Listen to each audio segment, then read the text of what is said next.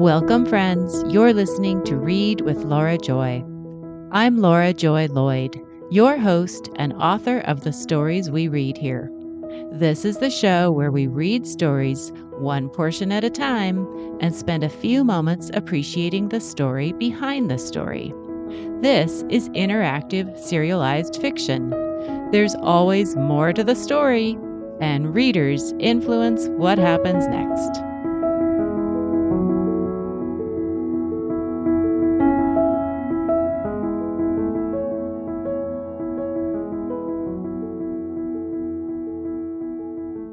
Today we'll be reading from the Wren Island series. This is Part 1, Scene 4. When we last left Alice and Theodore, she was just leaving Wren for the mainland on her way to pick up Aunt Macy, the aunt who talks in all capital letters all the time and doesn't take no for an answer. In this episode, Allison gets more than she bargained for. She doesn't know it yet, but Allison is on her way to pick up more than one aunt. We'll spend about 5 minutes reading. Afterward, stick around to find out how a couple of specific details in this scene were determined by readers. Here we go.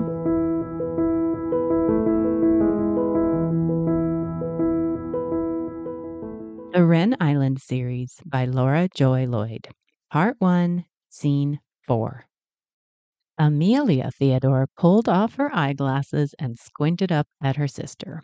Macy, are you sure Allison definitely said it was okay for both of us to move in with her? Near the bench where Amelia was sitting, a couple of seagulls had wandered close, waiting for a handout maybe. The gulls scattered when Macy paced toward them.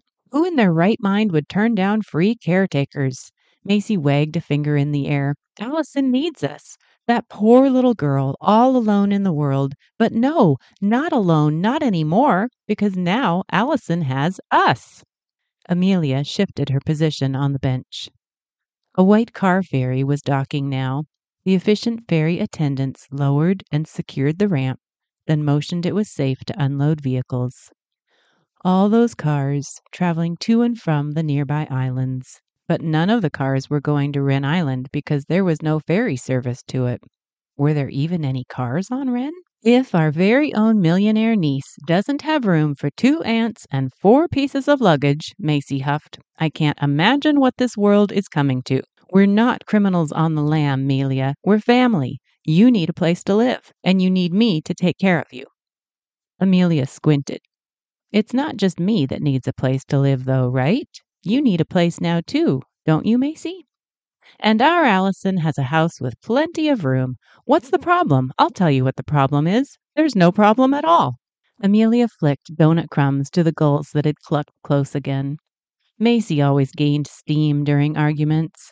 Eventually, you ended up wherever Macy had decided you were going, and you got there together, so that was something. Amelia lifted a corner of the cloth covering the birdcage next to her on the bench.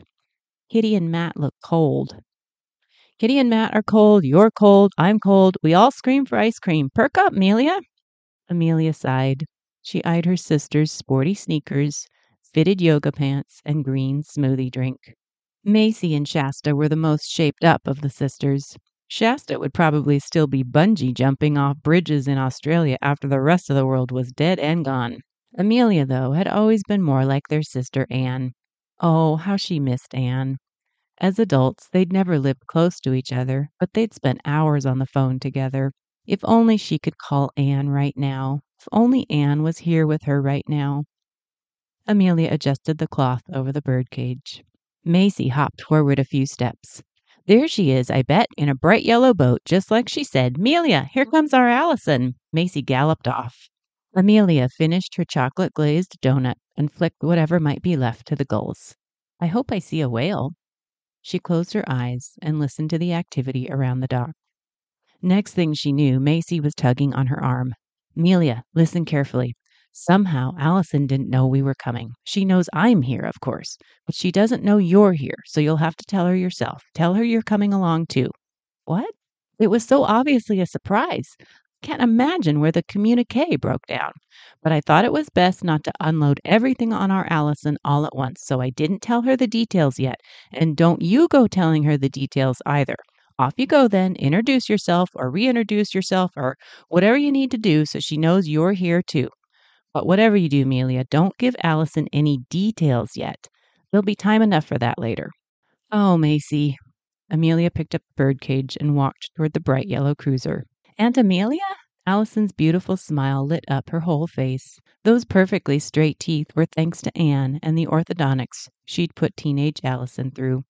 The whiteness of those teeth, though, was a more recent improvement.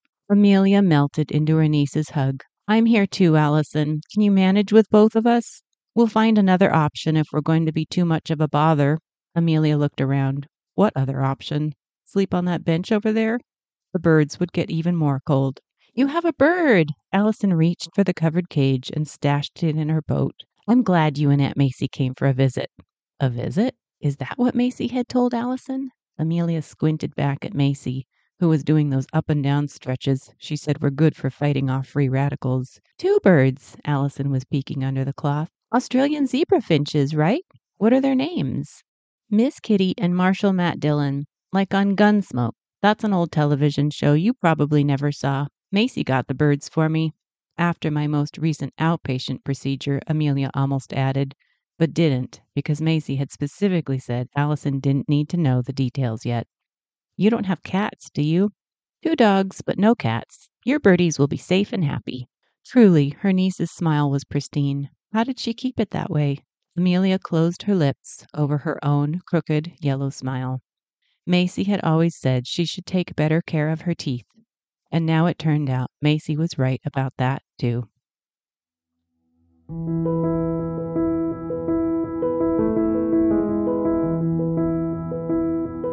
We just read from the Wren Island series, Part 1, Scene 4. Just what exactly is going on with Allison's aunts? What is Aunt Macy not telling us? What we do know is that Aunt Amelia is perfectly sweet. Imagine traveling with 2 pet birds. Readers voted to determine the names of Aunt Amelia's Australian zebra finches. I offered 4 options from popular television series, and Miss Kitty and Marshall Matt Dillon from Gunsmoke won by a narrow margin. What were the runner-up names? June and Ward from Leave It to Beaver. In the next episode, we'll see Allison's gorgeous property through Aunt Amelia's eyes, and will we find out why the ants have come to Wren? Thanks so much for joining me here on Read with Laura Joy. I'm Laura Joy Lloyd, your host and author of the stories we read here. To keep reading, subscribe to the podcast or click on my website in the show notes and subscribe to receive my emails. You'll be included in a bunch of fun stuff, like invitations to influence what happens next. And you'll be right there with me in those special moments when real life inspires a story. With interactive serialized fiction, there's always more to the story, and readers influence what happens next. Thanks for reading with me.